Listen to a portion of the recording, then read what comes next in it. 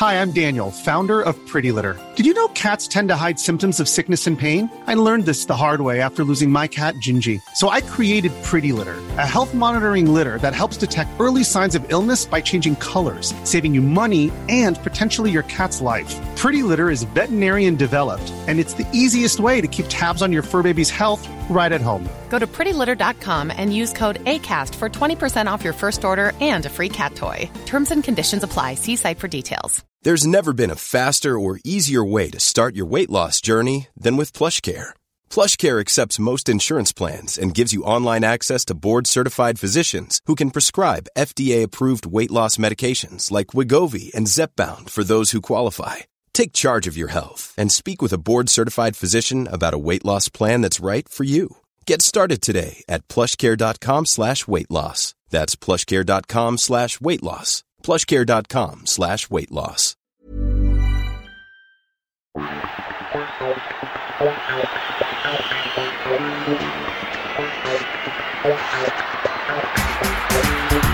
Hi, it's Ainsley Maitland-Niles here. Welcome to this edition of the Arsenal audio programme. Arsenal versus Manchester United, Saturday, January the 30th, 2021. Kick-off 5:30pm. The contents: the manager, Mikel Arteta; the captain, Pierre-Emerick Aubameyang; voice of Arsenal; match action, Arsenal versus Newcastle United; player feature, Bernd Leno; convertible currency, 14 times; my story; community; forward Arsenal; Arsenal Academy; match action, FA Cup, Southampton FC versus Arsenal; visitors, Manchester United; Arsenal women; match action, Southampton FC versus Arsenal; my Arsenal; and teams. Manager's notes. Mikel Arteta. It was a really strong performance against a very good side on Tuesday at Southampton. We attacked well, our build-up play was good, our attacking display in the opponent's box was really good. We were really strong in the high press and we defended well when we were pushed deep. Overall, if you want to beat a team like Southampton, you have to deliver in those departments. We actually started the game strongly before they scored, creating a big chance for Laka one-on-one with the keeper. Then we conceded from a set piece, but we reacted really well. I think we show that character all the time though.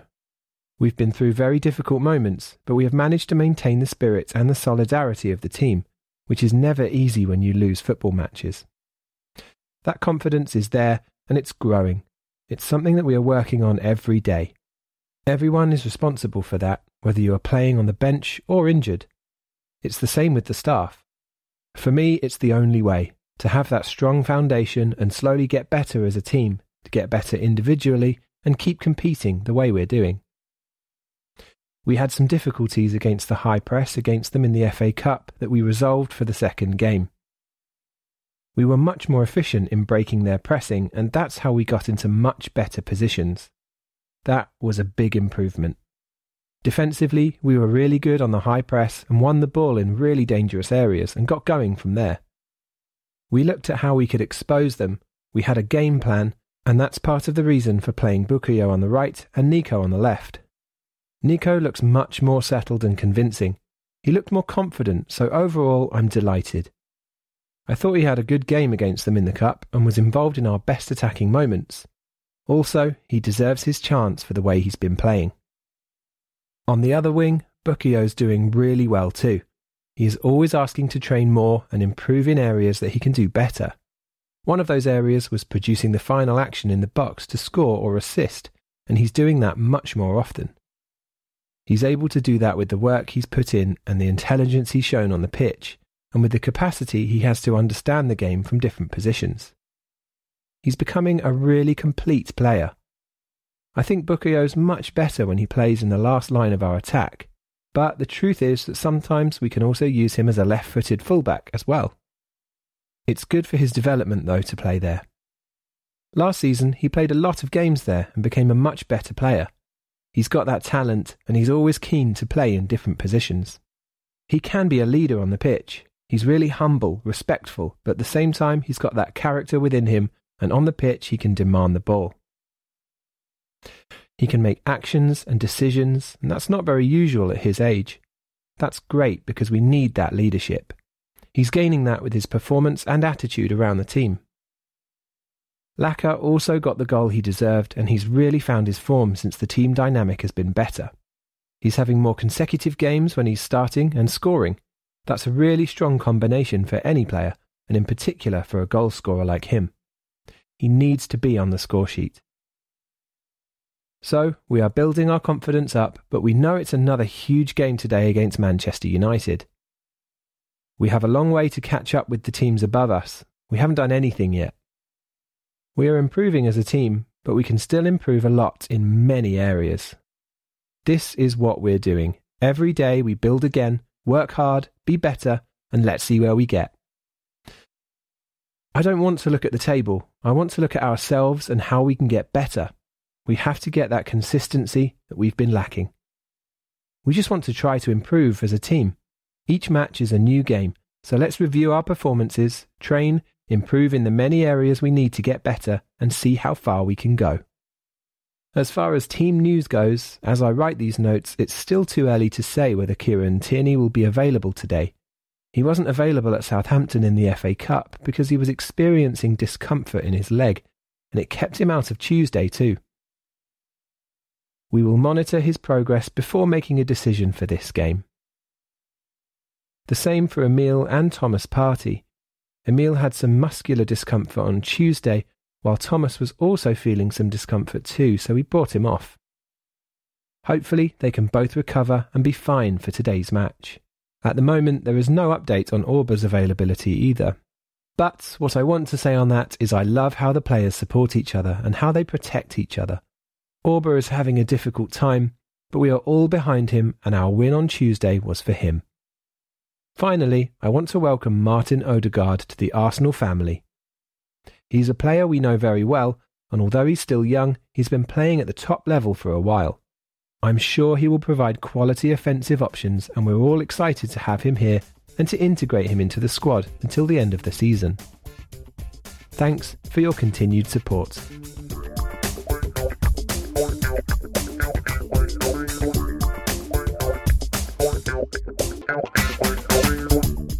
Captain's notes. Hector Bellerin. Club captain Pierre-Emerick Aubameyang was unavailable to prepare his usual programme notes this week for personal reasons. So ahead of today's match, we hear from vice-captain Hector Bellerin. The first thing I want to say is, as always, completely behind our captain, and we're always giving him 100% support at this moment. We are wishing the best for Auba, and our win on Tuesday night at Southampton was for him. We sent him a message before telling him we were going to win the game for him, so I was delighted that we managed to do just that. The support for him in the dressing room is amazing, and I want him to know that whenever, whatever the weather, we'll support him always. Hopefully, you can see our love for him in our performance at St Mary's. That was fantastic, especially after going behind so early. That was something we actually spoke about in our pre-match preparation, that we had to be careful with set pieces. They are a smart team and score lots of goals from set pieces, so it was disappointing to start like that. And also we had a big chance just before that. But the reaction of the whole squad was second to none. It was amazing, not just after the goal was conceded, but taking it until the last whistle. Everyone was pressing and there was no way out for them. I think that's why we had to keep going. In the way the game went in the FA Cup in the second half, we almost had control. We almost had chances. So we knew that if we played our game on Tuesday from the start, then we could get on top of them. That's just a belief in what we have as a team. OK, we were behind at the score, but we still had 80 minutes to play. And with the quality that we have, we can make that happen. I think this is a behaviour that we've instilled in the dressing room. We believe until the end that this time we took our chances, and it's really important as well. The forward players did really well. I didn't even need to overlap. It was better to leave them 1v1 that's going to be more dangerous than me overlapping, because the talent we have here is top. The young players, the experienced one, everyone is adding to their own. And I think that it's great when we play these kind of games and everything goes our way. We put the threads of passes together and it was so enjoyable to play in the environment like this. It was a great game for us to be on the pitch. Saka has played on the right lately and I think our partnership is looking good there. Even though he's doing so well, he got on his feet on the ground, and when we work on the right side, we had to communicate all the time. He's someone that listens, that wants to help the team too, 100%. I think that's the most important thing. When a player wants to learn and wants to listen to their teammates, help their teammates and help the team, it's the most important thing. He's got a lot of that, and I'm so happy for him that he's going to go a long way. And it was an important win on Tuesday too. And we continue our run and slowly move back up the table. The key for us is to take one game at a time. When you find yourself in a difficult position in the league, the worst thing you can do is check the table every week. Instead, we have to focus on ourselves, focus on our game and the way that we want to play. And that's what we've been doing until now. It's been working, and the reasons we've been able to move up the table. Now we have some tough games coming up. The key is going to be resting well, preparing well, and be ready for them. The first of those games is against Manchester United at home today, and they are clearly doing really well at the moment. It looks like they've clicked. Last season, and even the start of this one, you can see that they weren't really gelling together yet. But they have switched it around, and that tells you a lot about football. You can be on a bad run, then all of a sudden, if it clicks, you can go on the run. And it went all the way to the top. We can do the same. The way we played against them away this season was a great team performance. We should build from there. We know we can beat them. We've had that confidence, and a run of results lately shows that too. We have beat them the last 2 times we met, to be honest. You could look at anything like that that will help you. We know the way they play, and we know that we have to beat them. Maybe for them, mentally knowing that they haven't beaten us for a while, it's something they will have in their heads as well. For us, it's about our game and how we play that matters. Not thinking about the opposition. If we keep our spirits right, keep working hard, keep on the process, then good things will happen. I've captained the side for the last couple of games, and of course it will be an honour to do it again if Uber isn't available. I've always said it though, our dressing room is full of leaders. Whoever wears the armband, Uber is the captain, but we have so many experienced players that everybody wants to help. Everybody wants to take responsibility. Everybody wants to step forward when needed. And that's what's really good about this team. Obviously, we miss Uber. He is a top player, and we have to do it for him. For me, it's always an honour to walk the team out. I've been here a long time now, and it makes me happy and proud that the work is paying off and that I can represent the team like this. But for me, the most important thing is we can welcome Uber back soon.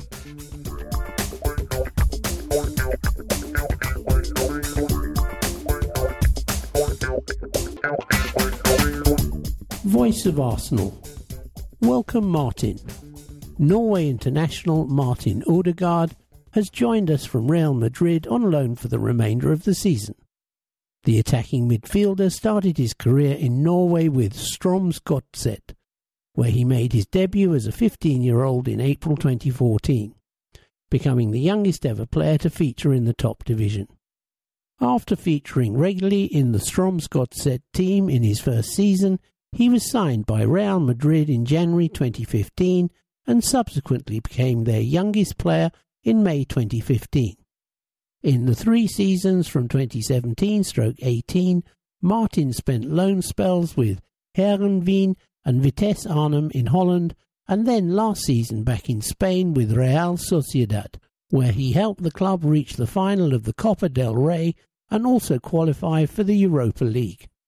Now 22, he has also made 25 appearances for Norway, making his debut in August 2014 when he became the youngest debutant for his country's senior national team at the age of just 15 years and 253 days. Technical director Edu was thrilled that the talented midfielder had opted to head to North London. "We are delighted to welcome Martin to the club until the end of the season," said Edu. "I would like to thank everyone at Real Madrid and Martin's representatives for their collaboration in making this loan move happen. Martin is an exceptional talent, and we are strengthening our squad by introducing an exciting offensive player to the club for the remaining months of this season. If Martin makes a first-team appearance for the Gunners, he will become only the second Norwegian to play for the club after Pål Lydersen in 1992-93. One of Martin's international teammates, Harvard Nordtveit, was on the Gunners' books between 2007 and 2011, but he didn't make a first-team appearance. Martin will wear the number 11 shirt. Mesut Özil joins Fenerbahçe. After 7.5 years at the club, Mesut Özil has joined Turkish Super League side Fenerbahçe. Mesut became our record signing when he joined us at the end of the 2013 transfer window from Real Madrid. He soon made an impact, claiming his first assist on his debut and ended his first season with the dramatic FA Cup final win over Hull City. 2 more FA Cups followed in the next 3 seasons, and Mesut was also named Arsenal Player of the Season in 2015-16. During his time with us, Mesut made 254 appearances in all competitions, scoring 44 goals and making 71 assists. Mikel Arteta said, "Mesut's achievements at Arsenal are undisputed. It was a privilege to play alongside him and more recently coach him. His creativity and vision led to many goals during his time in the Arsenal shirt. Mesut was at the heart of many great moments for this club over the years, including those 3 FA Cup final wins. These successes will always be part of our history. We thank Mesut and wish him all the best with Fenerbahçe." On leaving the club, Mesut said, "I'd like to thank the club for the amazing journey over the past 7.5 years. The support I have felt from the team and the fans during my time here has been truly incredible, and something I will always be grateful for. Together we won trophies for the first time in years and created memories that will last a lifetime. The Arsenal fans will forever remain in my heart.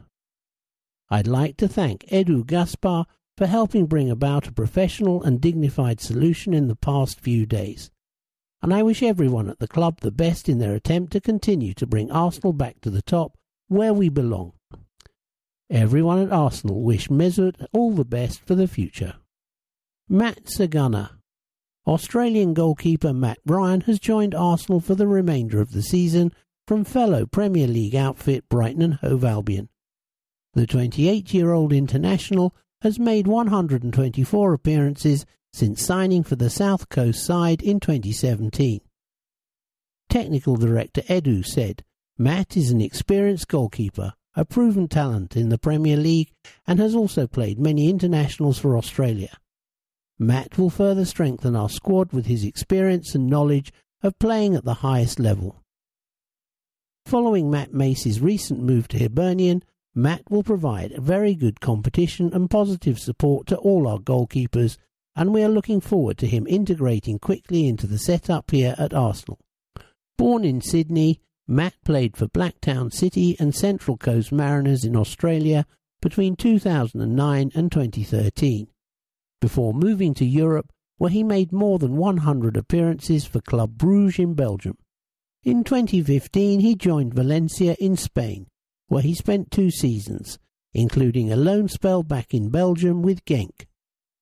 Matt has won 59 caps for the Australian national team, playing in the 2014 and 2018 FIFA World Cups, as well as the 2015 and 2019 Asian Cups. He won the Best Goalkeeper award at the 2015 tournament, which was played in Australia. Matt, who is a lifelong Arsenal fan, will wear the number 33 shirt. Thank you, Marcus.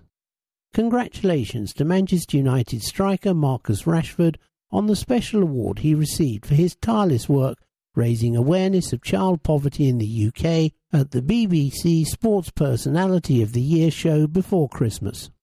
On behalf of Arsenal Football Club, we would also like to recognise Marcus's remarkable campaigning. which has ensured thousands of young people have not gone hungry during the pandemic. You have been an inspiration to all football fans, Marcus, irrespective of their allegiance. Thank you. Socrates leaves Arsenal.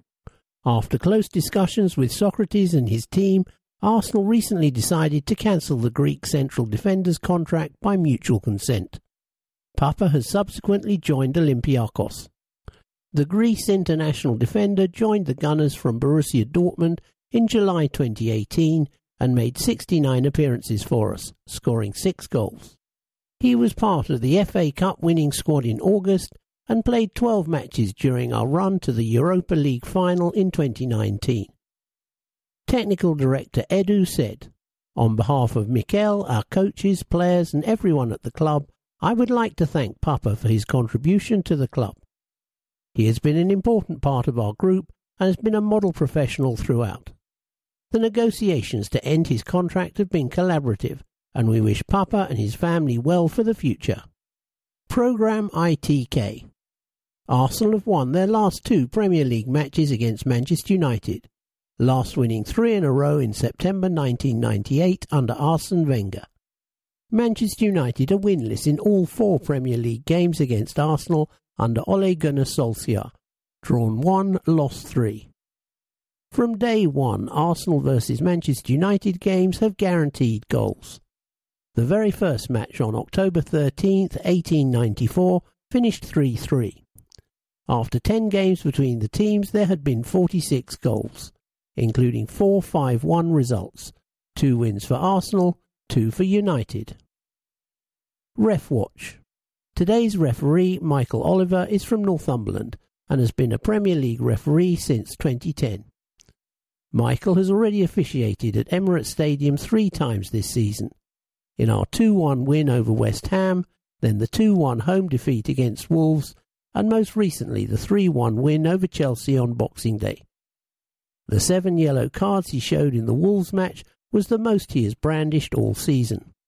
Arsenal, League Champions, 1930-31, 1932-33, 1933-34, 1934-35, 1937-38, 1947-48, 1952-53, 1970-71, 1988-89, 1990-91, 1997-98, 2001-02, 2003-04.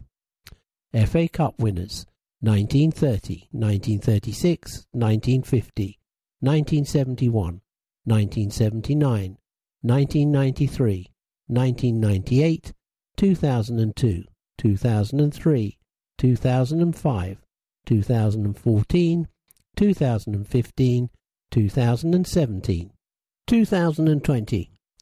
League Cup winners: 1986-87, 1992-93. Charity/Community Shield winners: 1930, 1931, 1933, 1934, 1938, 1948, 1953, 1991 shared, 1998, 1999, 2002, 2004, 2014, 2015, 2017, 2020. Fairs Cup winners: 1969-70. European Cup winners: 1993-94. FA Youth Cup winners: 1996, 1971, 1988, 1994, 2000, 2001, 2009. Arsenal Football Club, 75 Drayton Park, London, N5 1BU. Telephone 0207 619 5000. Website www.arsenal.com. Email program@arsenal.co.uk. Twitter @AFC Program. Directors: Lord Harris of Peckham, Stan Krunker, Josh Krunker, Tim Lewis. Secretary: David Miles. Life President: Ken Fryer, OBE. Chief Executive Officer, Vinay Venkatesham. Technical Director, Edu. Manager, Mikel Arteta. Jeff Barnett. Arsenal Football Club were greatly saddened to hear of the recent death of former Arsenal goalkeeper Jeff Barnett, aged 74. Jeff joined the club in October 1969 from Everton after Bob Wilson had broken his arm and performed admirably in Bob's absence that season, featuring in the victorious Fairs Cup campaign when he saved a crucial penalty against Sporting Lisbon.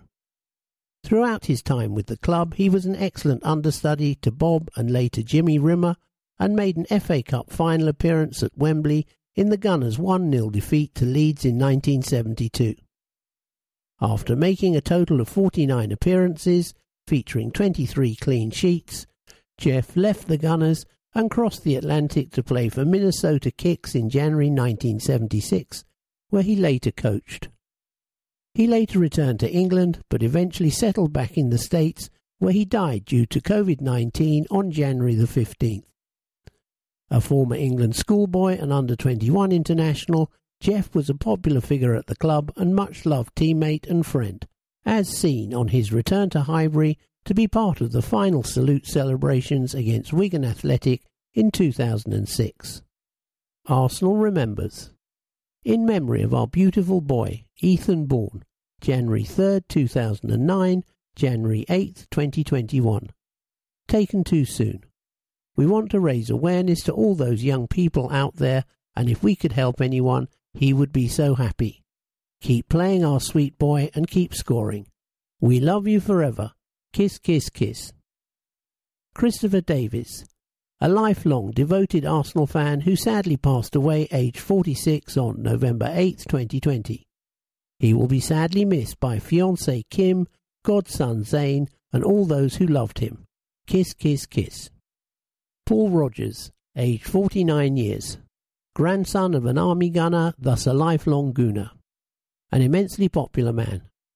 Fundraiser stroke chairperson, Relay for Life, CRUK, Luton.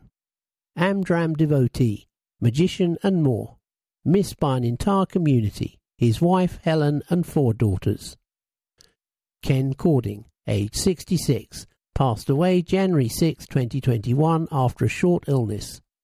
Lifelong gooner and Block 108 season ticket holder. He will be sorely missed by friends and family alike. Lionel Francis Massetti, sadly passed away on January 14, 2021, aged 93. A Gibraltar national who supported Arsenal since his early days when he spent several years in London during the Second World War. May he rest in peace.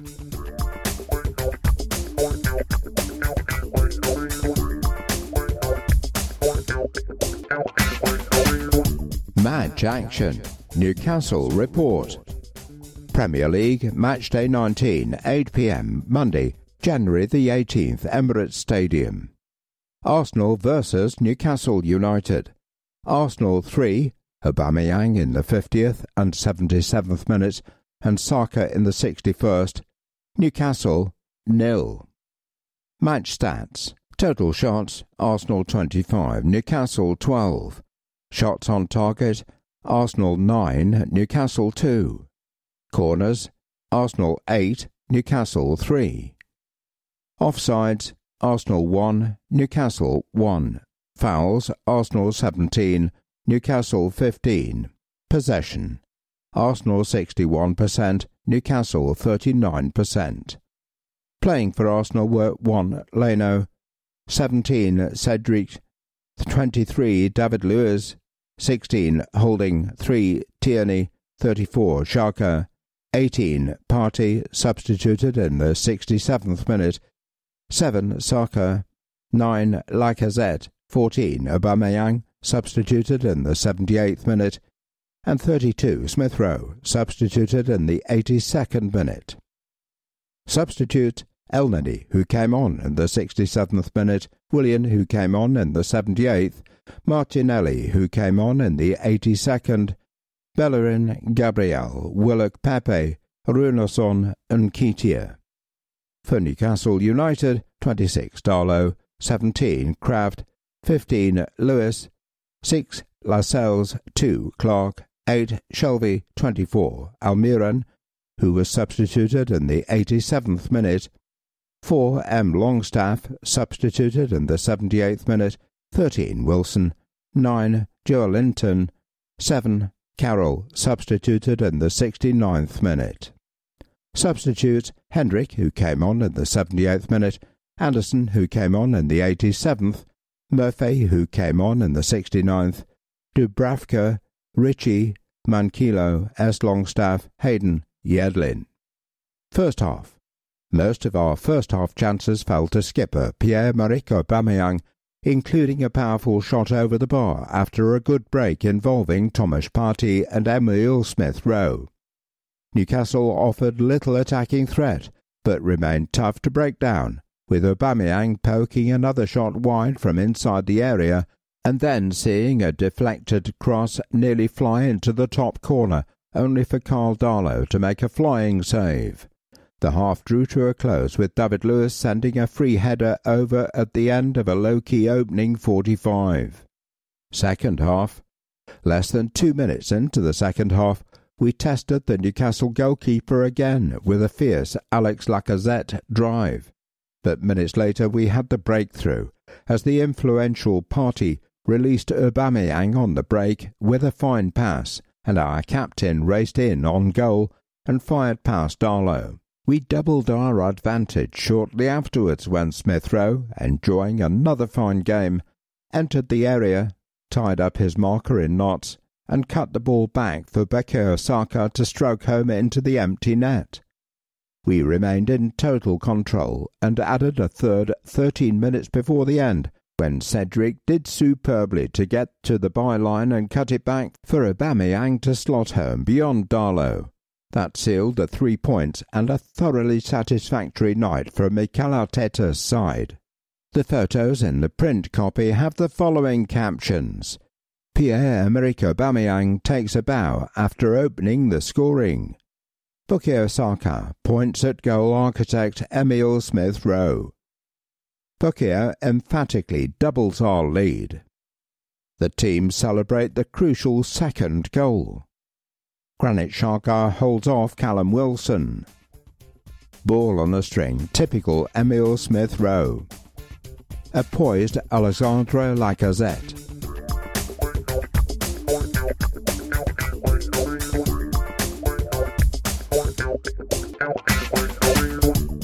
Player feature. Burned. If you're looking for turning points in the season, our win at home to Chelsea on Boxing Day is one match that certainly stands out. Under a fair amount of pressure going into that game, without a league win in 7 matches, we recorded a 3-1 victory to kickstart a winning run. And for goalkeeper Bernd Leno, that was a game that proved to be the pivotal moment. The outcome would have been right in the balance in the closing few minutes were it not for the Germans' late penalty save that preserved our 2-goal cushion. In fact, from that moment, Bern didn't concentrate on another goal no more than 500 minutes, racking up a consecutive clean sheet in the process. 5 of them. It led to compatriot and Gunners great Jens Lehmann describing his fellow number 1 as the most consistent player of the season. Speaking to the programme before we announced the signing of Matt Rayner, Byrne looked back on the last few weeks and gave his assessment on today's opponents. You started the year in fantastic form with 5 consecutive clean sheets. You must be delighted. Yeah, of course, it's always good to have 1 clean sheet, so 5 in a row is even better. But it's not only for me. I don't take all the credit. It's all about the whole team. Look at the Newcastle League game, for example. There wasn't much for me to do. It's not only the defenders nor the midfielders, but also the strikers. We are defending as a team. We are pressing well and not allowing as many counter-attacks for the opponent. It is something we have struggled a bit with in the past couple of years, but the team is much better organised now. Everybody wants to do their job and to see the results. Do you feel the team is more comfortable playing out from the back lately? Yes, when you try and play from the back, you need confidence and to do it successfully. Everybody needs to be on the right position and everybody needs to take a little bit of risk. But you can see over the last few weeks the confidence is coming back. But I think what's happened is that we become more unpredictable. Sometimes we play long, sometimes short, and before we wanted to play too much in our own half and move the ball backwards. Where there was no advantage, this makes more difficult for teams to press us, even when they don't know what they're going to do every time. We still have the potential to improve even more, though. Does keeping back-to-back clean sheets help to build confidence? Well, to be honest, I don't focus too much on those type of stats, but yes, I think it can create a good habit. You know that when you keep a clean sheet, there's at least 1 point, and with our quality on the pitch, we should be confident we'll be able to score at least once in every game. Every goalkeeper wants to keep a clean sheet every game, but the difference is the basics. When you have a good defence, then it becomes much more positive to win the games, especially in the Premier League where there's so much quality.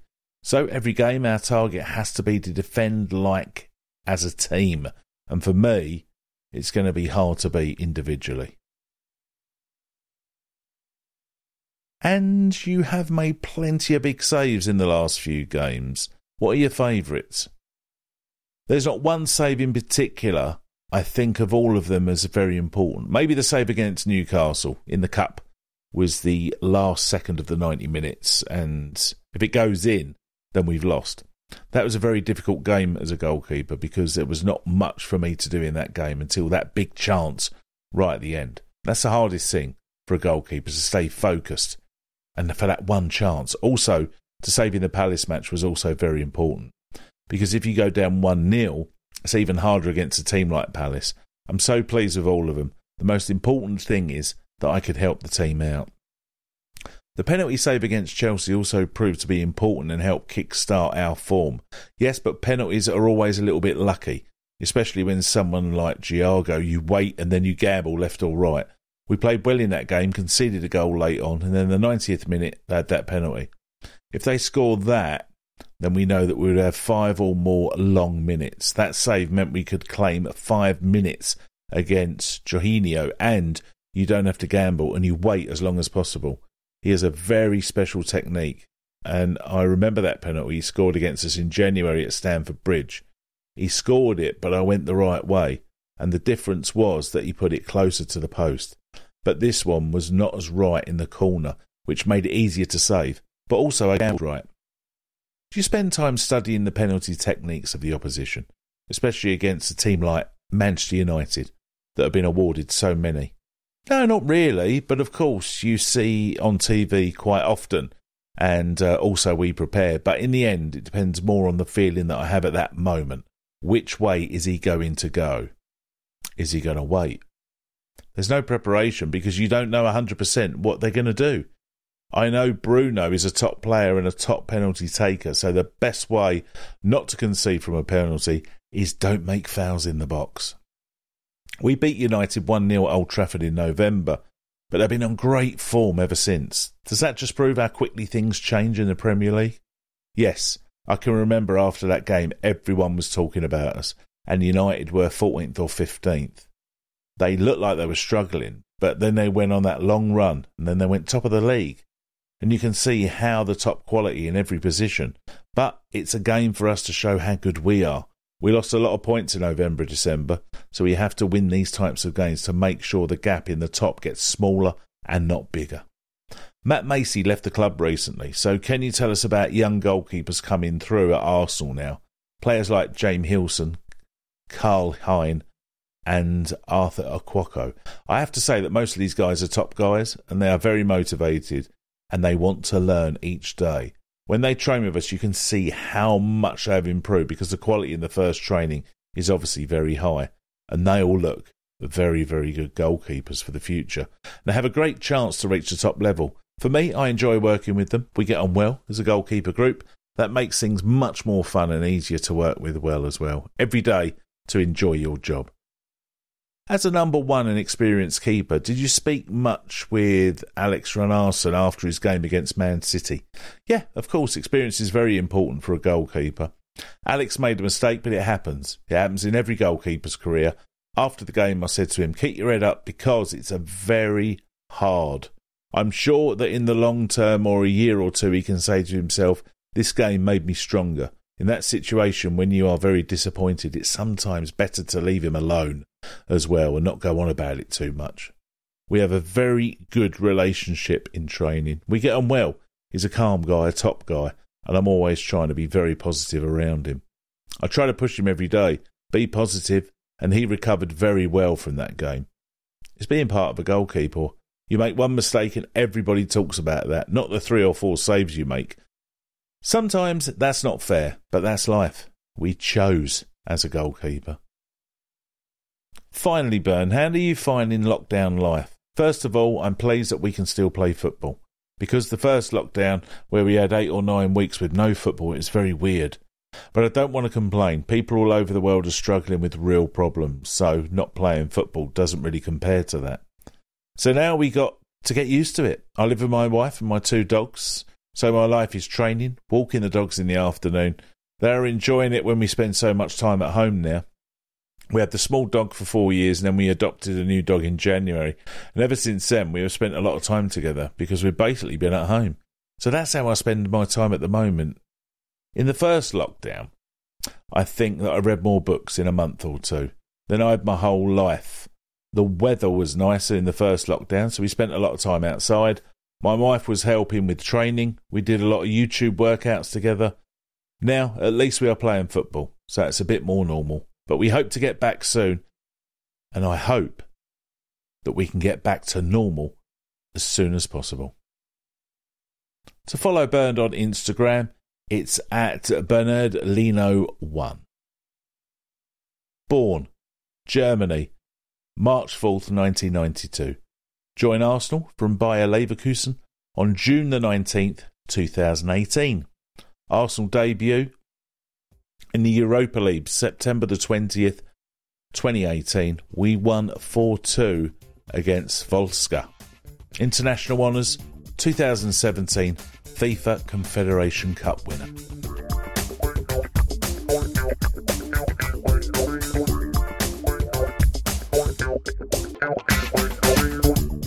Convertible currency. Football historian John Sperling looks at the evolution of Arsenal players' positions past and present. Thierry Henry, left wing to legend. When Arsene Wenger first saw the teenage prodigy play at Monaco, his first instinct was that Thierry Henry was a natural striker. Yet Wenger believed that at that age, Henry's prodigious abilities would be better served out on the left wing. I thought that, as a youngster, he'd have more success against fullbacks than central defenders. For France and then Juventus, whom Henry joined from Monaco in January 1999, he remained stuck, as he later described it, out on the left. In Italy, his form and self-confidence plummeted. In 2002, he explained, "We played 3-5-2, with all the left side for me. When we were attacking, I was the second or third forward. When the ball was in the middle, I had to be the 5th midfielder. And when the ball was at the back, I was the 4th defender." Aged only 21, Henry found it nigh on impossible to adapt to the demands of a wide midfielder in Serie A. Signed by Marcello Lippi, Henry fared little better under Carlo Ancelotti, who later admitted to Henry's biographer, Philippe Auclair, "I didn't think I could play him in the middle, and he never told me he could." Arsenal were linked with Henry as soon as Wenger took over at Highbury, but when striker Nicolas Anelka departed N5 in the summer of 1999, Wenger decided to reinvest the estimated £22 million the Gunners received from Real Madrid in both Davor Suker and Henry. Keen to emphasise that he was a different player and character than Anelka, Henry insisted, "Nicolas is his own man, I am mine," after putting pen to paper, but he already knew that he was signed to replace Anelka. Arsene Wenger had informed Henry that he would be playing through the middle. "I think he is a good finisher," Wenger argued. "That is something he hasn't worked on enough in the last 2 years because he has played more wide. But I think he can become a central striker again." Henry had no time to adapt to the English game, entering the fray as a substitute for Freddie Ljungberg in the 1999-2000 season opener against Leicester City. But in the opening weeks, Henry looked out of sorts. missed several great chances to break his Arsenal duck, and was, in his own words, awful during a 2-0 loss at Liverpool. The Guardian's Kevin Makara likened the Gunners and Henry to a piece of film being developed. He even admitted to not being a natural goal scorer, and confessed to missing loads of chances this season. But then, away to Southampton in September, he finally modelled the type of explosive finish which would later see him described as Arsenal's finest ever striker. With 15 minutes left and the scores tied up at 0-0, Henry received a Kanu pass, skipped past Saints defender Marco Almeida and curled an exquisite 25-yard effort past goalkeeper Paul Jones. Comparatively little was made of Henry's first goal in English football, although the press purred about his impact against AIK Solna in the Champions League at Wembley a few days later, when the introduction of Henry and Kanu from the bench turned the game, enabling Arsenal to record a 3-1 win.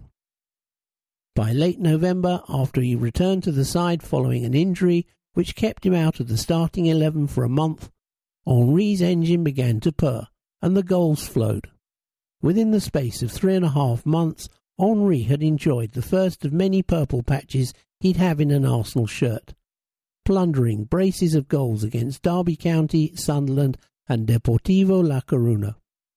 Long before the clocks went forward in April 2000, he'd mastered the art of hanging on the shoulder of the last defender and blasting past him.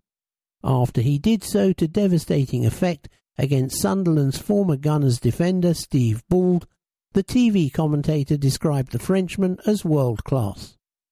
Henry became ever more consistent as the months and years passed, and by the time he departed Arsenal in 2007, this spellbinding left-winger turned central striker had scored a record 226 goals for the Gunners, adding 2 more when he returned for a brief but memorable 7-game spell in 2012. David Price, midfielder, moves up.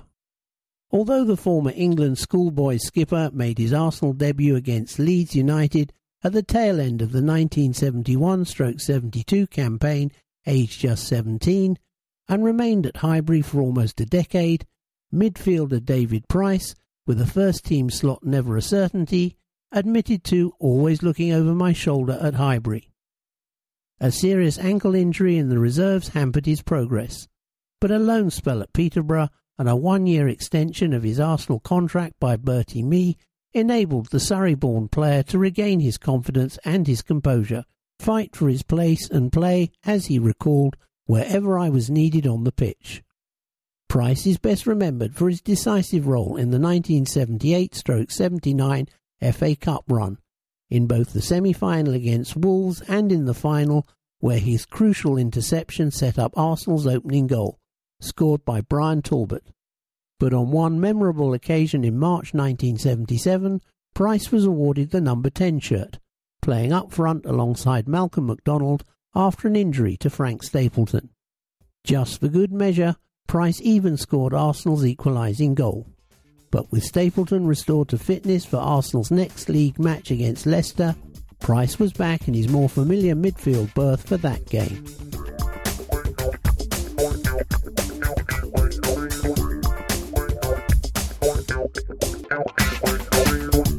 "14 times, Thierry Henry." In August, we lifted the FA Cup for a record-extending 14th time. But it's not just our rich, illustrious history in football's oldest knockout competition that is synonymous with the number 14. It happened on the 14th. February the 14th, 2007. Bolton 1, Arsenal 3. We missed 2 penalties, but still managed to overcome Bolton after extra time in this FA Cup 4th round replay. A much-changed Arsenal side went ahead early through Emmanuel Adebayor, and Gilberto's penalty miss on the hour mark looked to be costly when Abdoulaye Maïti scrambled an injury-time equaliser. Freddie Ljungberg restored our lead in the second period of extra time, before Julio Bautista missed our second spot kick of the night. But this time it wasn't costly, as Adebayor wrapped up the win with his second goal in the last minute to send us through to the 5th round. The most famous number 14 in our history is Thierry Henry, who broke the all-time club scoring record while wearing the shirt in 2005, just 6 years after joining the club from Juventus. But as the master goal-scorer revealed himself, he never wanted that squad number in the first place. He said, 14 is not my number. I took the number 14 because Christopher Wreh had number 12, so I didn't want to take it off him. That's the reason. So the man who made the Arsenal 14 shirt so iconic could instead have done so to our number 12 shirt. And indeed he did get the chance to do that in 2012, when he returned for a loan spell from New York Red Bulls. The Frenchman explained, I came back with number 12. That's my number, actually. I took number 12 because of Marco van Basten at Euro 88. Henry then went on to score 2 more goals in the shirt, taking his overall total to 228. The first of these, against Leeds in the FA Cup, remains one of the most memorable, and it owed more to number 12 than 14. Henry added, It was kind of weird. I scored with 12 minutes to go on the clock, 78th minute. That was my 12th game against Leeds. That was my 12th goal. I'm wearing number 12, and we were just turning into 2012. But Henry's Arsenal legacy was built as the number 14, in which he won 4 Premier League Golden Boots, 2 PFA Player of the Year awards, 2 league titles, and 3 FA Cups. Incidentally, he netted 3 times in the 14th minute, all in the Premier League. The 3 photographs in the printed copy have the captions, When the number 14 became an invincible. One of his many goals against Manchester United. Danielson in FA Cup action against Bolton in 2007.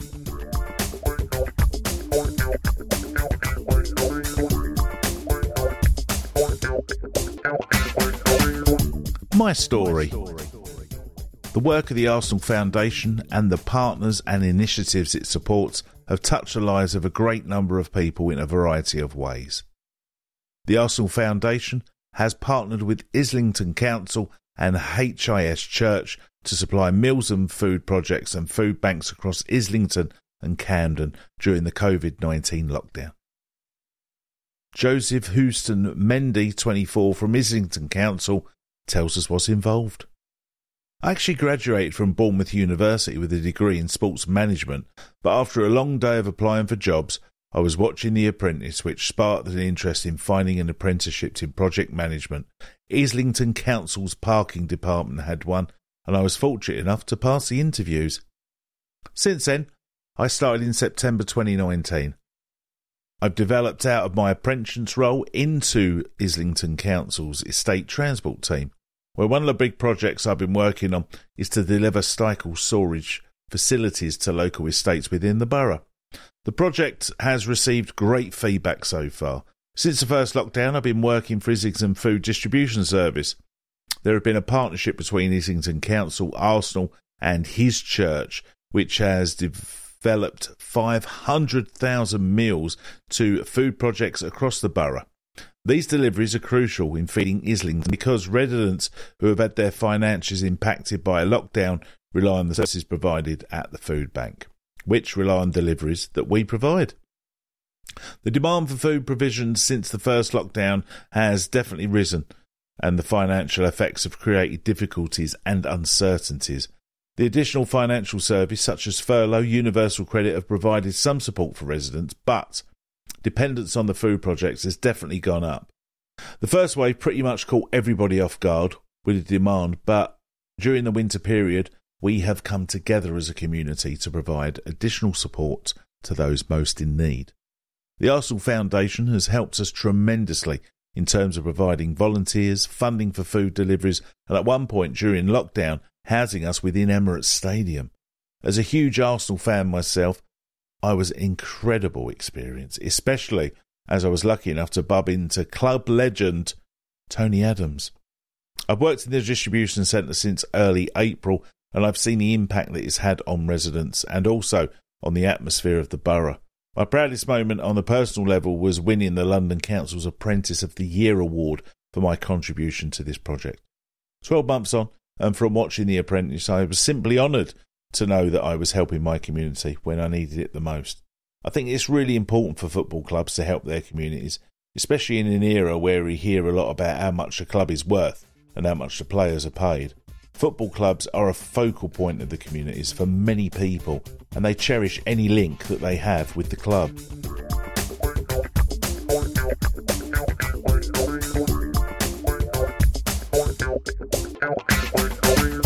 Community. Premier League kicks. Although he'll be an opponent on the pitch tonight, we would like to extend a warm welcome to Marcus Rashford and congratulate him on his work to not only raise awareness of food poverty, but also in tackling the stigma attached to it. Following on from this, the Premier League and Barclays supported young people by funding Premier League Kicks holiday camps that we ran just prior to Christmas. The holiday camps were an extension of our weekly PL Kick session in Islington and Camden and were delivered between December 21st and 23rd at Elthorne Park and Cantilows Sports Centre. Each day consisted of socially distanced football activities and life skills workshops, which included a Barclays Financial Literacy workshop. Each day, every participant also received a nutritious meal and a goodie bag provided by both the Premier League and the football club. All of this was provided free of charge to all participants. In addition to our regular PL Kicks participants, the holiday camp places were offered out to young people that we hadn't worked with before. Through liaising with some of our strategic partners, we were able to ensure that the programme was accessible to families who needed it most. It was also due to our strong strategic partnerships that the programme was able to run.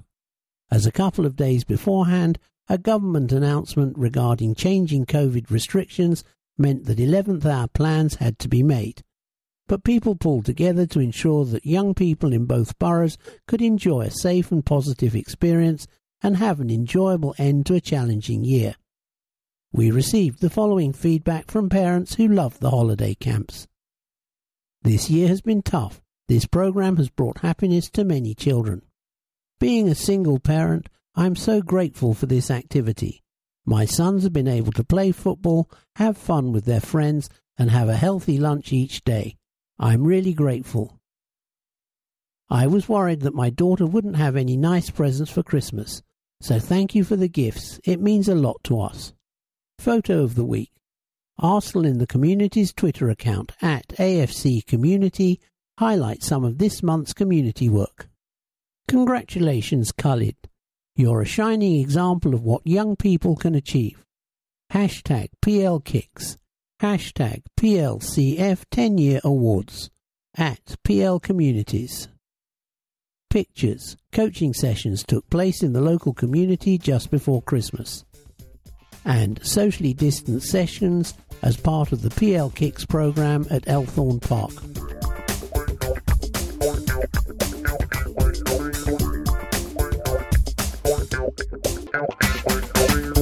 Forward Arsenal. 23. David Lewis. Arsenal Football Club prides itself on always looking forward, so we're asking our players to gaze into the future to see what's on the horizon. What are your plans for tonight? Well, my plans at the moment are the same for every evening, to be with my family and to be with my daughter. My daughter was a great gift from God last year, so I want to spend all the time I have free now with her. She is my world now, so I don't need to do anything else away from football anymore. Looking further ahead, what are your plans for the end of your playing career? I think I'm going to be a coach. I love to be with people, to work with teams, to help people improve and help make dreams come true. I have this idea now, when I finish football, to be a coach. It's my plan for now, but you never know what can happen in the future. Maybe I have to change. Maybe I have to be more living just for my daughter, or if we have other kids. I don't know. But if you ask me today what my plans are for the future, then it's to be a coach. Have you started your coaching badges yet? Yes, I've already started taking the qualifications. What sort of coach do you want to be? Well, I want to be a head coach. I want to be out on the pitches every day training players. I love football, so I want to stay involved as much as I can and be around the players every day. That's the plan, but you never know. You don't know what project you might be offered and whether you want to do it at that time. All I know is that I will be a coach who really loves their work, really wants to work every day, and does the job because I really love football. For me, that's the only way to do the job, if you really love it. Before that, what would you still like to achieve in your playing career? I still have a lot of ambitions. I always have. That's why I think carefully about every move I've made. When you play for Arsenal, you have to win trophies. When I joined the club, I did that to win titles. I managed to get one in my first season, and I want to continue the same way now. Football is about winning. That's what I am here for. How far forward do you generally plan your life and your schedule? Well, I have my plan for the week, and I have my goals for the year. Of course, I have a schedule, one for inside the club and the training that we are doing, and also one for outside the club, and the individual work I am doing. I try to improve my performance. I try to improve my fitness, so everything is worked around that. How far forward do you look at the fixture list? Yes, I do as well, because you can't just have a short-term plan. You have to look long-term as well at when there are more busy periods or quieter periods. This helps you understand things better, that at certain moments things can be different. It helps you understand how you can train, how you can motivate yourself, how you can organize yourself. Looking at the fixtures can help you think, oh, maybe things will change here. Maybe we will get good results there. So I always try to have plans for both long-term and short-term. Are you working on anything away from football at the moment? Yes, I have my charity in Brazil, and I try to spend time on that when I can. My mum and dad are the head of the project, and ever since I was young, they have taught me that you have to share in life. So when God blessed me with my football, ever since I have tried to help others when I can. It's just me and my family and some volunteers, and we try to help who we can back in Brazil. Do you think you will live in Brazil when you stop playing? I don't know, because it depends where your job takes you. I want to be a coach mainly in Europe, so I think I will live in Europe, maybe in Portugal, because of the language, because I know the country and I love it there, and the weather, the beaches. So I think it will probably be Portugal. What do you want when you retire that you can't do now? Surf. I want to go surfing because I can't do that while I'm playing, but I am looking forward to doing that with my daughter when I retire. What country or city would you like to visit? I want to visit Hawaii because I've never been there. How organized are you in general life? I'm very organized. I like to have a clear idea of what I'm doing, what's happening, what my plan is. I think that's because I left home when I was 14, so I had to live alone, and life taught me you need to be organized if you want to achieve anything. Finally, you are told there's a spare seat on the next trip to the International Space Station. Do you go? If there were 2 seats, who would you want with you? Yeah, of course, why not? Could be cool.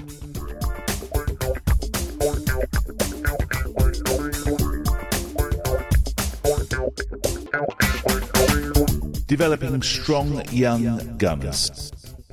In this issue, young gun Alex Kirk, match report, 2 thumping wins, news, new contracts, remember, Xavier, and stats, results and fixtures. Young gun Alex Kirk talking to Aidan Small. Born October 27th, 2002 in Stevenage. Signed for Arsenal under 11s. Height and weight 6'4", 87 kilos. Position centre back. School Hitchin Boys. I recently had the honour of signing my first professional contract with Arsenal, and it got me thinking back to the Hale End days where my love of football started. You see, I didn't follow the most conventional route to becoming an academy player. Unlike many of my teammates who joined Arsenal at just 6 years of age, I couldn't even kick a ball yet, let alone do the skills that they were doing. It wasn't until I was 7 that I became more interested in football and started practising in the back garden with my dad. But I didn't join my first Sunday team until I was almost 9. I know that's not too late in the grand scheme of things, but compared to the current teammates and even my friends at school, it's very late. My route for the love of football is still something we're trying to work out as a family. No one on either side of my family is sporty. No one is particularly interested in football either. My parents know nothing about football. They just try and watch it and understand the support a little more. But my mum in particular has no idea. Bless her. She tries. So where did it all start then? As a kid, I used to love watching Match of the Day, and I'd always try and stay up late to watch it every weekend. From there, I joined my Sunday team and my school team, and that's when I realised that this is something that I really do enjoy. As a kid, I was always quite tall and athletic compared to my friends, so I'd often play as central midfielder or winger for my Sunday team. And the game plan would be, give the ball to Alex and let him run straight. When I first joined the Sunday team, the only thing that made me stand out was my height. After a couple of months of training, the difference was noticeable, and I realised that I was the best player there. And I hate myself for saying that, but we won the league in my final year, and they even folded as a club the year after. Until I joined Arsenal as an under-11, my football education was non-existent. I just used to go there and run. I didn't even know that academies existed. I remember going to Hale End on my first day, and I came away thinking there's no way they're going to sign me. Incredibly, they did. Over the next 3 years, I never really played, and I didn't really think I was that good. Compared to my school friends, I was great. But when I joined Arsenal, I already had players like Musa and Miguel Aziz, and they were just a joke. They were miles clear of me. But as an only child, my parents have always spoken to me as a young adult. And I feel like over the years it's made me really mature for my age. That allowed me to process and understand the difficult situations because I could talk it through with my parents. We joke about it now because they know that I was thinking it too, but my parents were thinking, oh no, it's not looking good, is it? At one stage, I was honestly better at athletics than I was at football. I started at year 4 doing cross-country and came first in Hertfordshire every year for the next 5 years. I also competed in pentathlon in year 10 for my school, and I was invited to represent England. But that was in the same year I picked up a 9-month injury for under 15 level. Things are certainly looking tough for me in football at that time, but I'd never stopped working hard, and I was so proud to be where I am today. I think over the last 18 months in particular, I've improved a lot as a player, both on and off the pitch. Training with the under-23s from pre-season until now has played a massive part in that. Everything they do is so much more intense, so when they come back to under-18s football, I feel more confident to be able to implement certain things in the game. I made a few mistakes for goals last season, and I'm sure that some stage they will make another, but I really believe that I've cleared up with my round game. Another thing I've been working on is becoming more vocal on the pitch. Growing up at Arsenal was always very quiet and polite, but as a defender, you can really help your teammates by leaning and giving instructions from the back. You have to be vocal as a defender, and so many people are saying that to me. But as a kid, I just wasn't in my natural character. Playing for the under-23s has given me so much more confidence to do that, and I feel like it's added another layer to my game. Now, I just need to keep working hard, and who knows what the future holds. Alex Kirk, the lowdown. Earliest memory of football? Playing in the garden with my dad. Got me into football? My friends?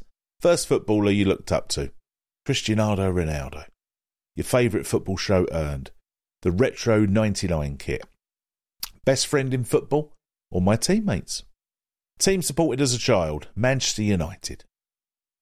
Best goal you've scored? Against Southampton under 13s. Best player you've faced? Saka in training. Best game I've had? Against Man United. One stadium I'd like to score in? Wembley. Best piece of skill I've done as a game? Just a simple step over. If I could change position, I'd be a striker. Best ground tip I've ever had? Work hard every day. Other sports I'm good at? Golf and athletics. Favourite training drill? Small-sided games. Ambitions this season away from the pitch? To get good A-level grades. An important non-playing attribute for young footballers. Determination and good work ethic. The biggest lesson learned off the pitch? How to deal with injuries. Something people may not know about you. My right foot is a size 10 and my left foot is a size 12. Match report, Premier League, Friday the 22nd, Meadow Park. Premier League 2, the Arsenal under 23s, 5, Brighton and Hove Albion under 23s, 0. Following Balogun developed a performance to remember in our under 23s as we cruised to a 5-0 victory over Brighton last week. It was the 5th consecutive Premier League 2 victory for Steve Bould's side, seeing them climb up the table from 11th to 5th. This was our youngest first competitive fixture in over a month, but there were no signs of rustiness at Meadow Park as Miguel Aziz gave us an early lead. The 18-year-old midfielder picked up the possession on the edge of the area, skipped past his marker and then curled the ball into the top right-hand corner. Balogun then went on to double our advantage in style, kick-starting an attack and weaving between two defenders before playing a 1-2 with Aziz and whipping the ball past Thomas McGill in the far left corner. The 19-year-old forward looked dangerous every time he received the ball, and that wasn't long before he had his second of the night. Played through by Aziz on the counter, Balogun got his head down on the halfway line and charged at the Brighton defence, beating his marker for pace before finishing in the bottom corner. Things only got better in the second half too, as Tim made a virtual recovery on the edge of Brighton's defence and teed up with Moller, who was left with the simple task of firing into an open goal. The entire team delivered an impressive performance, but Captain Balogun in particular was outstanding, and deep into stoppage time he completed his hat-trick, controlling a loose ball inside the area, finishing through the legs of McGill. Match report, Under-18 Premier League South, Saturday, January the 23rd, London Colney. Arsenal 4, Tottenham 1. Our under-18s claimed bragging rights in the North London derby as they secured a 4-1 victory over Tottenham Hotspur. Ken Gillard's side was without Marcio Flores and Edwards in attack, but that didn't stop them from delivering an impressive performance from start to finish at London Colney. With just 17 minutes on the clock, Banneret sent an inviting delivery into the penalty area and Zayn Mololu was on hand to finish with the initial header saved. The visitors then went on to equalise against a run of play, with Murrin finding the bottom corner from 20 yards. But that didn't kill our spirits, and with just seconds remaining of the first half, Hutchinson produced a moment of magic. Once again, it was Bandia who kick-started the move, seeing Hutchinson free down the right wing. The youngster, all had to do, after chopping past his marker and skipping past another, he curled a stunning effort off the post to restore the lead. Following the restart, we continued to assert our dominance of the game, and with a sweeping counter-attack, Kiddo Taylor-Hart received the ball out on the left, cut inside to his right foot, fizzed the ball into the far corner at pace. Tottenham's James Donley then forced a good save from Herbert, who replaced the injured OV at the break, before Mazid Ogongo capped our first victory of 2021 with a sublime strike into the top corner. Academy news. Alex goes pro. As you may have read, our Young Guns feature, Alex Kirk has signed his first professional contract with us. The 18-year-old centre-back has progressed through the academy age groups and is now a regular for our under-18 side. Alex is known for his calm composure on the ball. He has featured regularly for the back for our under-18s this season, and he has made his debut for our under-23s in October. Alex has also trained with the first team several times. We congratulate Alex on his professional contract, and we look forward to supporting him with his continued development. Keeper is here for keeps. Young cool keeper James Hilson has signed a new contract with the club. The 20-year-old joined us on loan from Reading at the end of the 2018-19 season before joining us on professional terms on July 2019. Well done to your new contract, and here's to many more clean sheets.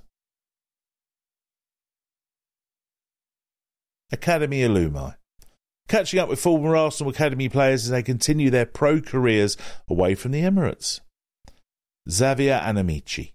Joining the Scholar in 2017-18 along the likes of Flo Balogun, Terrace John Jules and Mark McGuinness, Xavier has been part of the Arsenal Academy since 2013 and famed for his speed and dribbling. He played 18 under-18 games, scoring 10 goals and making 1 assist, and made the step up to the under-23s, playing 22 times at that level, scoring 4 times and getting 8 assists. However, 2 years after signing the Scholar, Xavier opted to pursue a career in Bundesliga 2 with Hamburg. After joining them in July 2019, he made his debut for the German Cup against Chemezia. 2 weeks later, the England under-20 international was involved in numerous matchday squads for the first season and made 2 appearances in the Bundesliga in the Riga Nord, where he made 4 appearances and scored 3 goals. This season, however, Xavier has found opportunities hard to come by with Hamburg, with just 12 minutes as a sub of the league and 2 regional league appearances when he scored twice. With opportunities limited earlier in the month, Xavier was on the move to Karlsruhe, also in Bundesliga 2, where he is immediately involved in Christian Echer's side. The right winger was a late sub in their 1-1 draw in Heidelheim last Saturday, and he will be hoping to make a real impression during the rest of the season.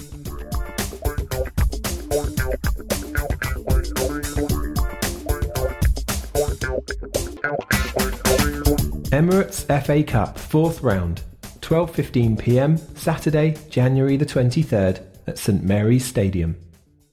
Southampton 1, Arsenal 0. First half.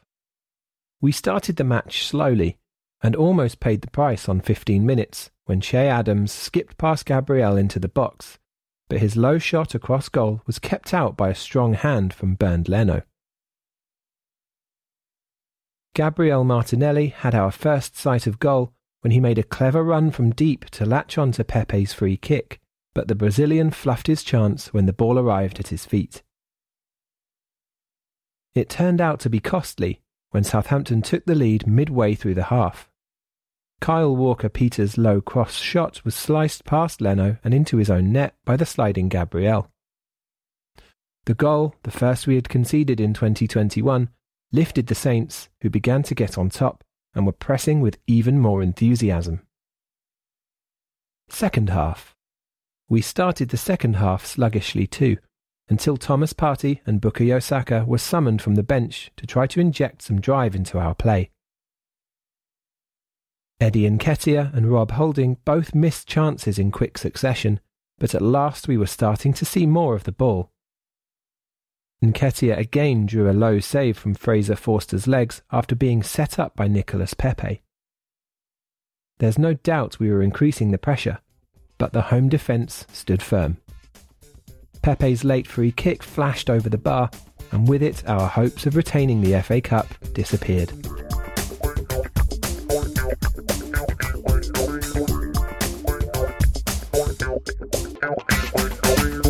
Visitors, Manchester United by Mike Hammond. Formed 1878 as Newton Heath, 1902 as Manchester United. Nickname the Red Devils. Stadium Old Trafford. Capacity 74,140.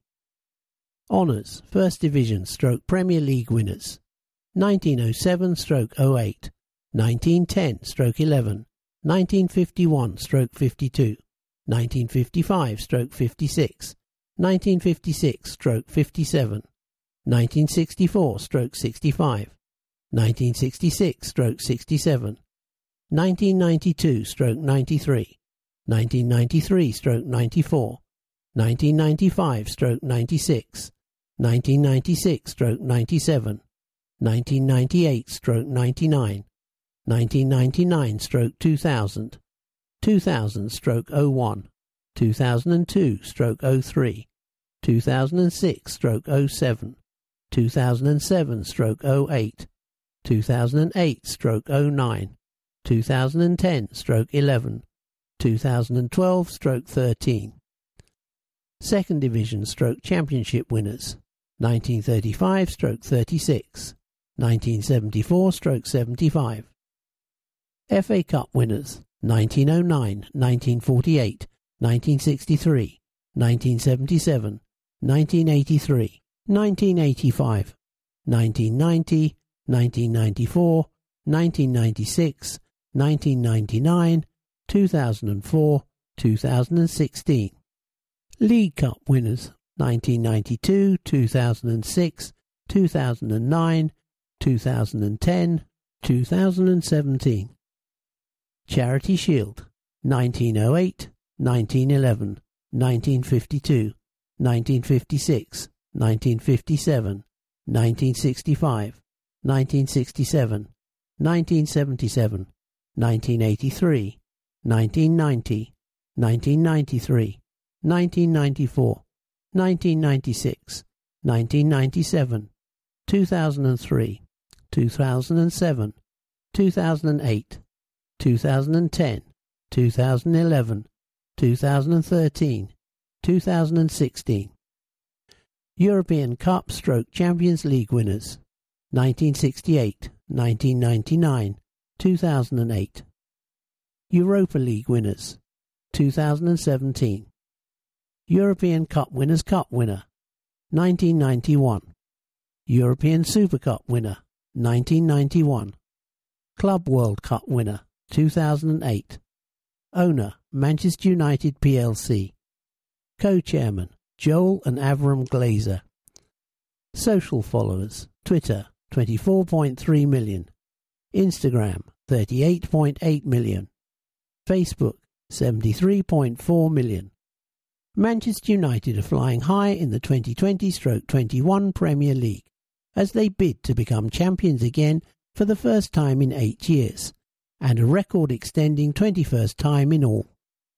The Red Devils are on to their fourth manager since Sir Alex Ferguson finally took his leave after 27 years in charge, and no fewer than 13 league titles, with Ole Gunnar Solskjaer hoping to achieve what David Moyes, Louis van Gaal and Jose Mourinho were unable to do and return United to the Premier League perch that became their natural habitat under the celebrated Scotsman. If United are to go on to lift that Premier League trophy again, a major factor will be their remarkable away form.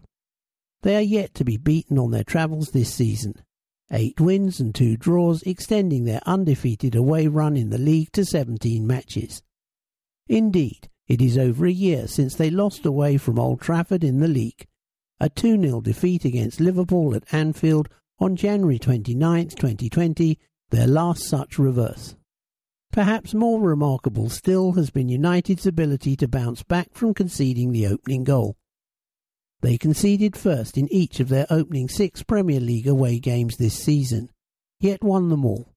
3-2 at Brighton, 4-1 at Newcastle, 3-1 at Everton, 3-2 at Southampton when they were 2-0 down, 3-1 at West Ham and 3-2 at Sheffield United.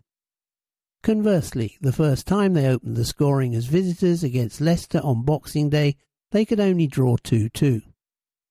Their first clean sheets on the road came earlier this month, 1-0 at Burnley, 0-0 at Liverpool, before they returned to the familiar routine of conceding first and winning in a 2-1 victory 10 days ago at Fulham that gave them a 2-point lead at the top of the table after 19 matches. United are also through to the 5th round of the FA Cup, where they take on West Ham at Old Trafford, thanks to another big comeback win, 3-2 at home to Liverpool last Sunday. However, they will not be appearing in the Carabao Cup final, having lost to neighbours Manchester City in the semi-final for the second year in a row, 2-0 at home. In fact, United appear to have a semi-final curse under Solskjaer, as they were last four losers last season also in the FA Cup against Chelsea and the Europa League against eventual winners Sevilla. United are back in the Europa League this season alongside Arsenal, Leicester and Tottenham, having failed to get through their Champions League group. They looked to be firmly on course for the round of 16 when they beat Paris Saint-Germain 2-1 away and RB Leipzig 5-0 at home in their opening two matches. But 3 defeats in their last 4 games scuppered their chances, and their next European assignment is an intriguing Europa League round of 32 tie against Real Sociedad.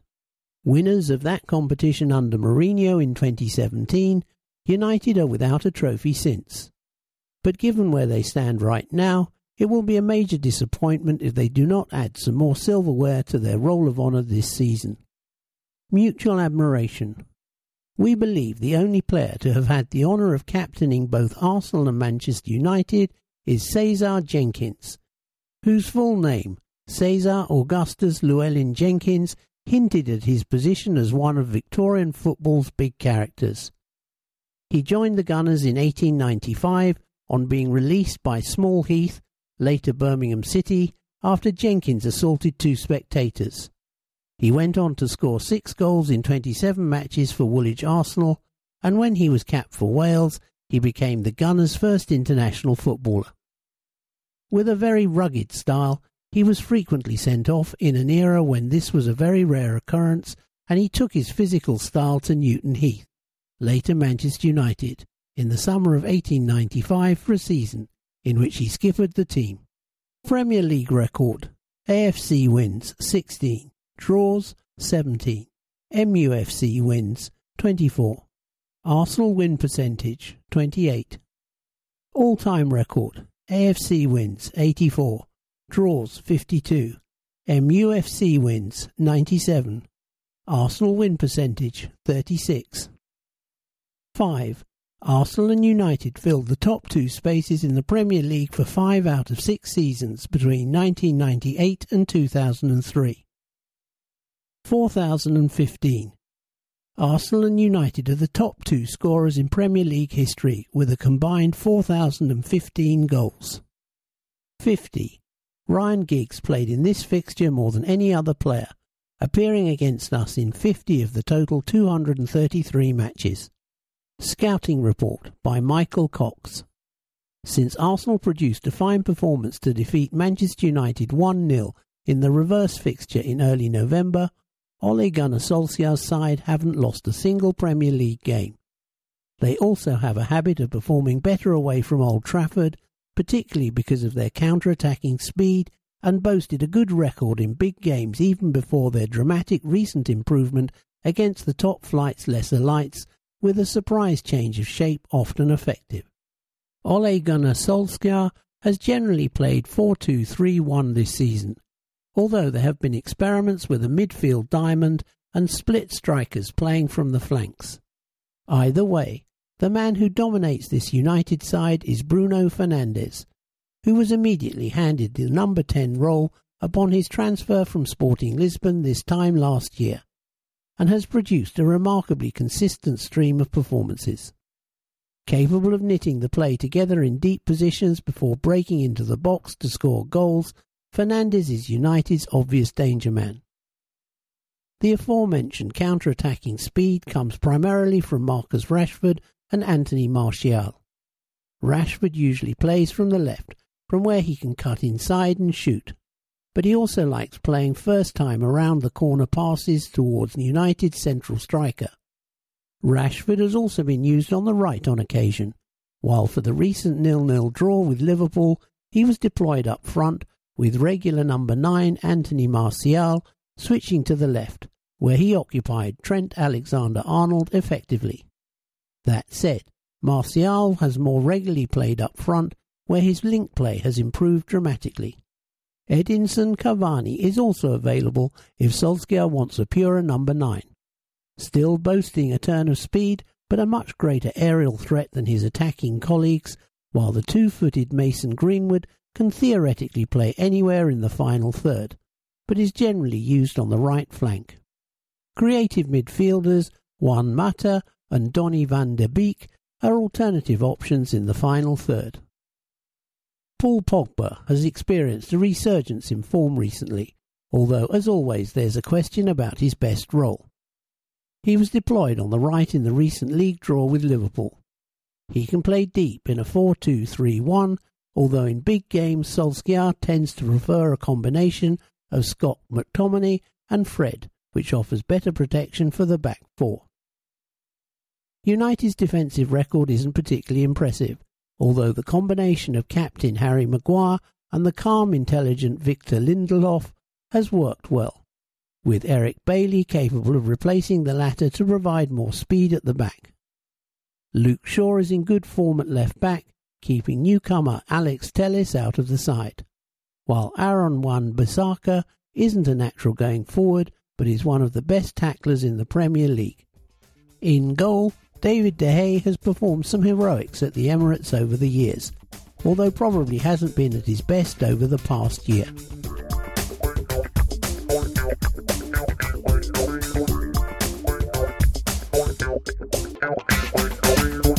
Arsenal women.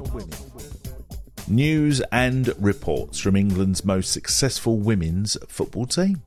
Women's Super League, Sunday, January the 17th, Madejski Stadium. Reading 1, Arsenal 1. We made a disappointing start to 2021 as we were held to a 1-1 draw by Reading at the Madejski Stadium. Anna Patten was handed her second Arsenal debut after rejoining the club last week, while Leah Walty made her first start since returning from injury.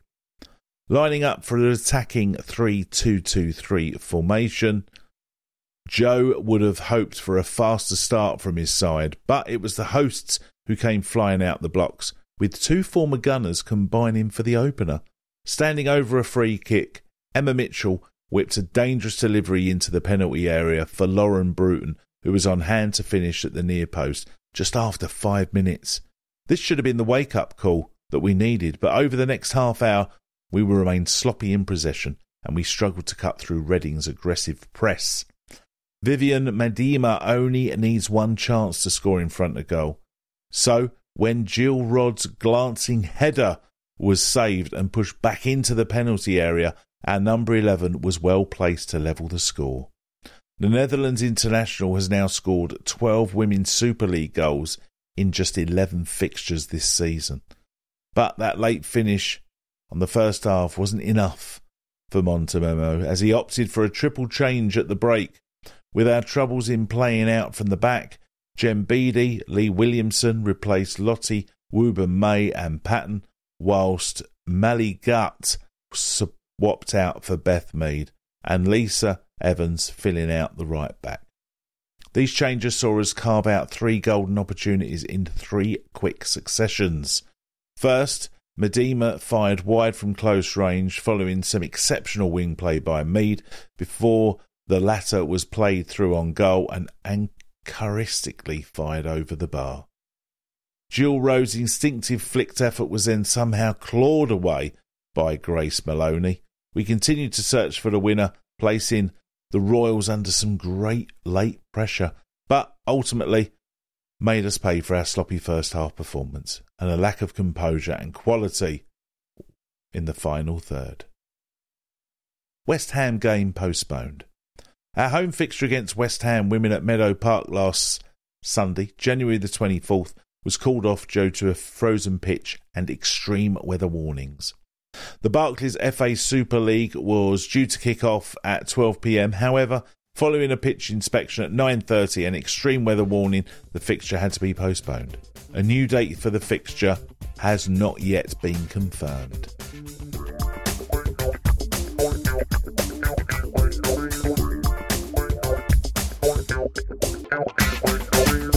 Premier League Matchday 20, 8:15 p.m, Tuesday, January the 26th at St Mary's Stadium. Southampton 1, Arsenal 3. First half. We almost went ahead within 2 minutes of kick-off. Granit Xhaka released Alex Lacazette into the box, but Alex McCarthy saved the Frenchman's low shot. The Saints went up the other end and took the lead, through a thumping Stuart Armstrong volley from James Ward-Prowse's out-swinging corner. But we soon restored parity, Nicolas Pepe keeping his cool in the box after a pass from Xhaka and sliding the ball home. It was an entertaining end-to-end match, and we went into the break in the lead thanks to a wonderful goal from Bukayo Saka. Lacazette fed the youngster with a perfectly weighted pass, and he skipped past McCarthy and rolled the ball home right-footed from outside the box.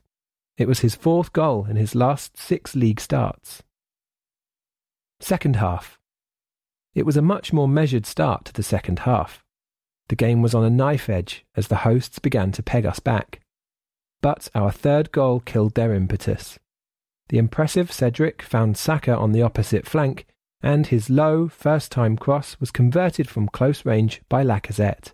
Bernd Leno made a superb save from a James Ward-Prowse free kick late on, and Rob Holding tackled Che Adams in the area as Southampton made us work until the last minute for the 3 points that lifted us up to 8th.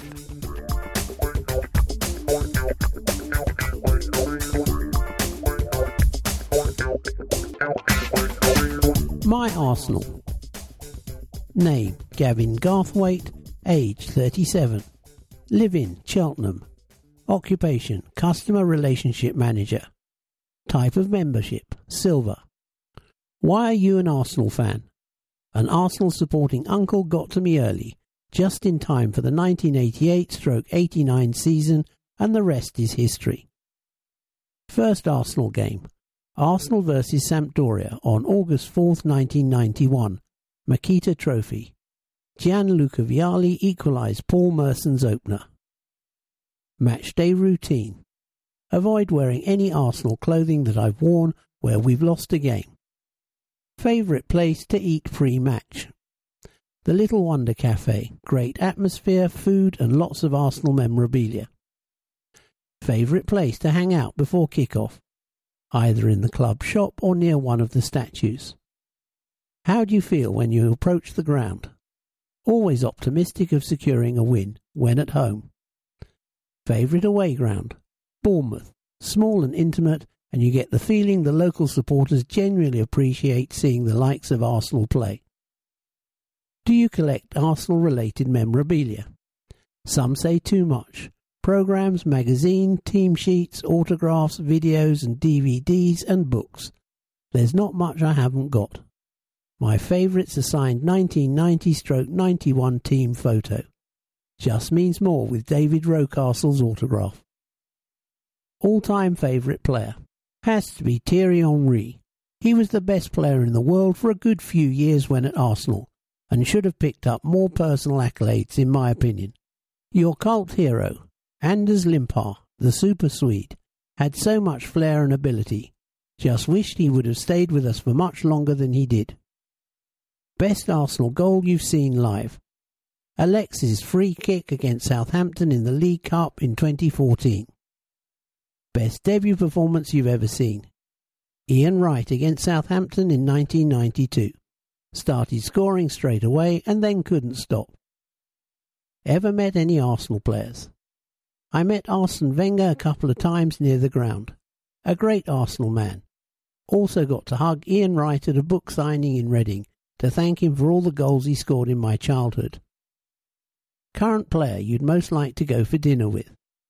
Kieran Tierney or Gabriel Martinelli. Both extremely passionate about playing for the club and have the desire and ability to become club legends. You can erase one Arsenal moment from history. Jens Lehmann's red card in Paris. Should have won the game and a fitting end for some of the Invincibles team. If you could play in any Arsenal team in history, which would it be and who would you replace? Has to be the Invincibles team. I would slot in alongside Sol Campbell, sorry Colo, and allow the world-class players to do their business.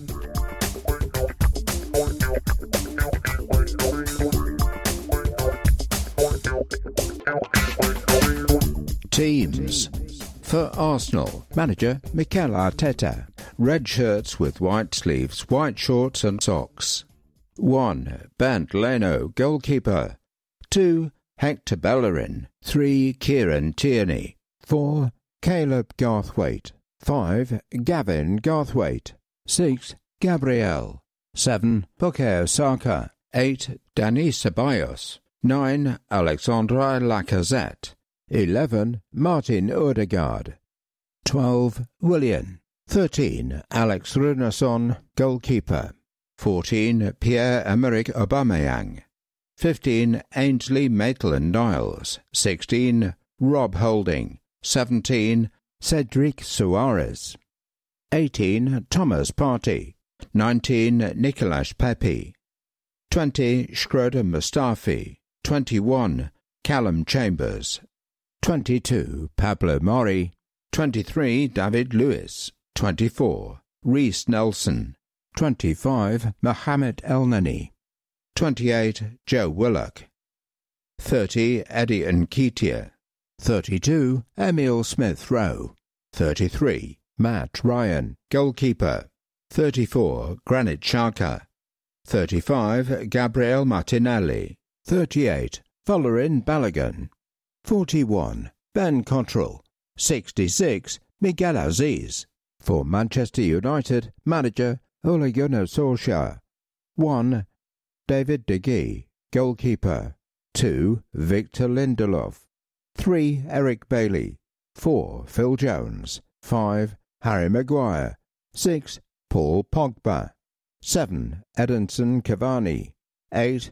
Juan Mata. 9. Anthony Martial. 10. Marcus Rashford. 11. Mason Greenwood. 13. Lee Grant, goalkeeper. 14. Jesse Lingard. 15. Andreas Pereira. 16. Marcos Royo. 17. Fred. 18. Bruno Hernandez. 19. Amad Diallo. 20. Didgo Dalot. 21. Daniel James. 22. Sergio Romero, goalkeeper. 23. Luke Shaw. 25. Odion Higuaín. 26. Dean Henderson, goalkeeper. 27. Alex Telles. 28. Facundo Pellistri. 29. Aaron Wan-Bissaka. 31. Nemanja Matic. 33. Brandon Williams. 34. Donny van der Beek. 37. James Garner. 38. Axel Tuanzebe. 39. Scott McTominay. 40. Joel Pereira, goalkeeper. 43. Teden Mengi. 44. Tahith Chong. Match officials: referee Michael Oliver. Assistant referees: Stuart Burt, Simon Bennett. Fourth official: Robert Jones. VAR official: Paul Tierney. Additional VAR official: Andrew Halliday. Today's other fixtures: Everton versus Newcastle United at 12:30 p.m. Crystal Palace versus Wolverhampton Wanderers, 3 p.m. Manchester City versus Sheffield United, 3 p.m. West Bromwich Albion versus Fulham, 3 p.m. Southampton versus Aston Villa, 8 p.m. The Arsenal Foundation, helping young people fulfil their potential through education and sport.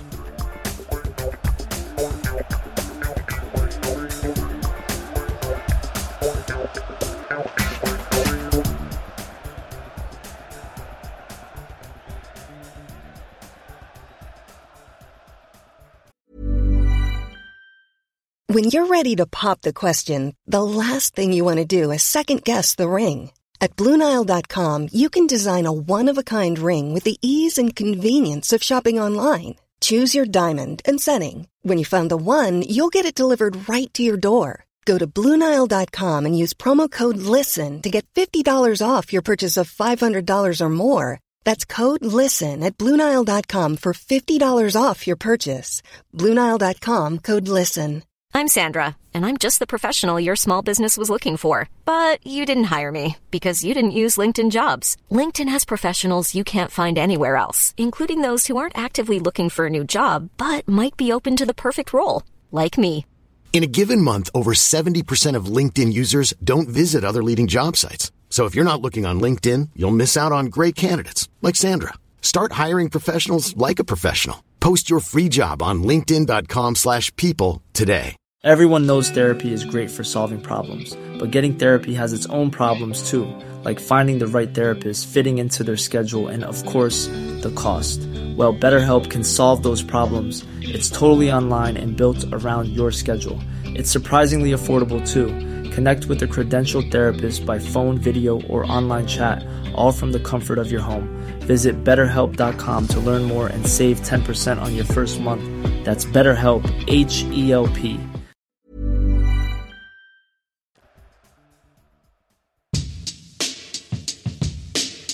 Invented in the lab, proven on the pitch. Fuel like the Gunners. Gatorade, #1 sports drink in the world. The official sports drink of Arsenal Football Club.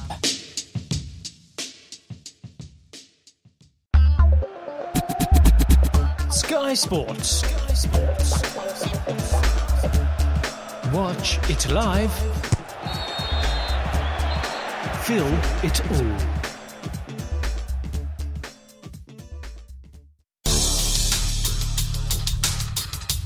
Future. Forever faster. Puma.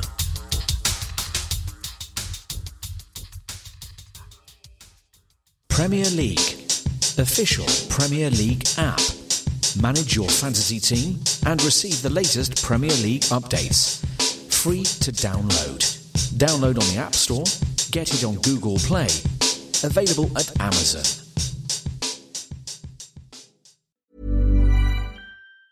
Hey, it's Danny Pellegrino from Everything Iconic. Ready to upgrade your style game without blowing your budget? Check out Quince. They've got all the good stuff, shirts and polos, activewear, and fine leather goods, all at 50 to 80% less than other high-end brands. And the best part? They're all about safe, ethical, and responsible manufacturing. Get that luxury vibe without the luxury price tag. Hit up quince.com/upgrade for free shipping and 365-day returns on your next order. That's quince.com/upgrade. Mom deserves the best, and there's no better place to shop for Mother's Day than Whole Foods Market. They're your destination for unbeatable savings, from premium gifts to show-stopping flowers and irresistible desserts. Start by saving 33% with Prime on all body care and candles. Then get a 15-stem bunch of tulips for just $9.99 each with Prime. Round out Mom's menu with festive rosé, irresistible berry chantilly cake, and more special treats. Come celebrate Mother's Day at Whole Foods Market.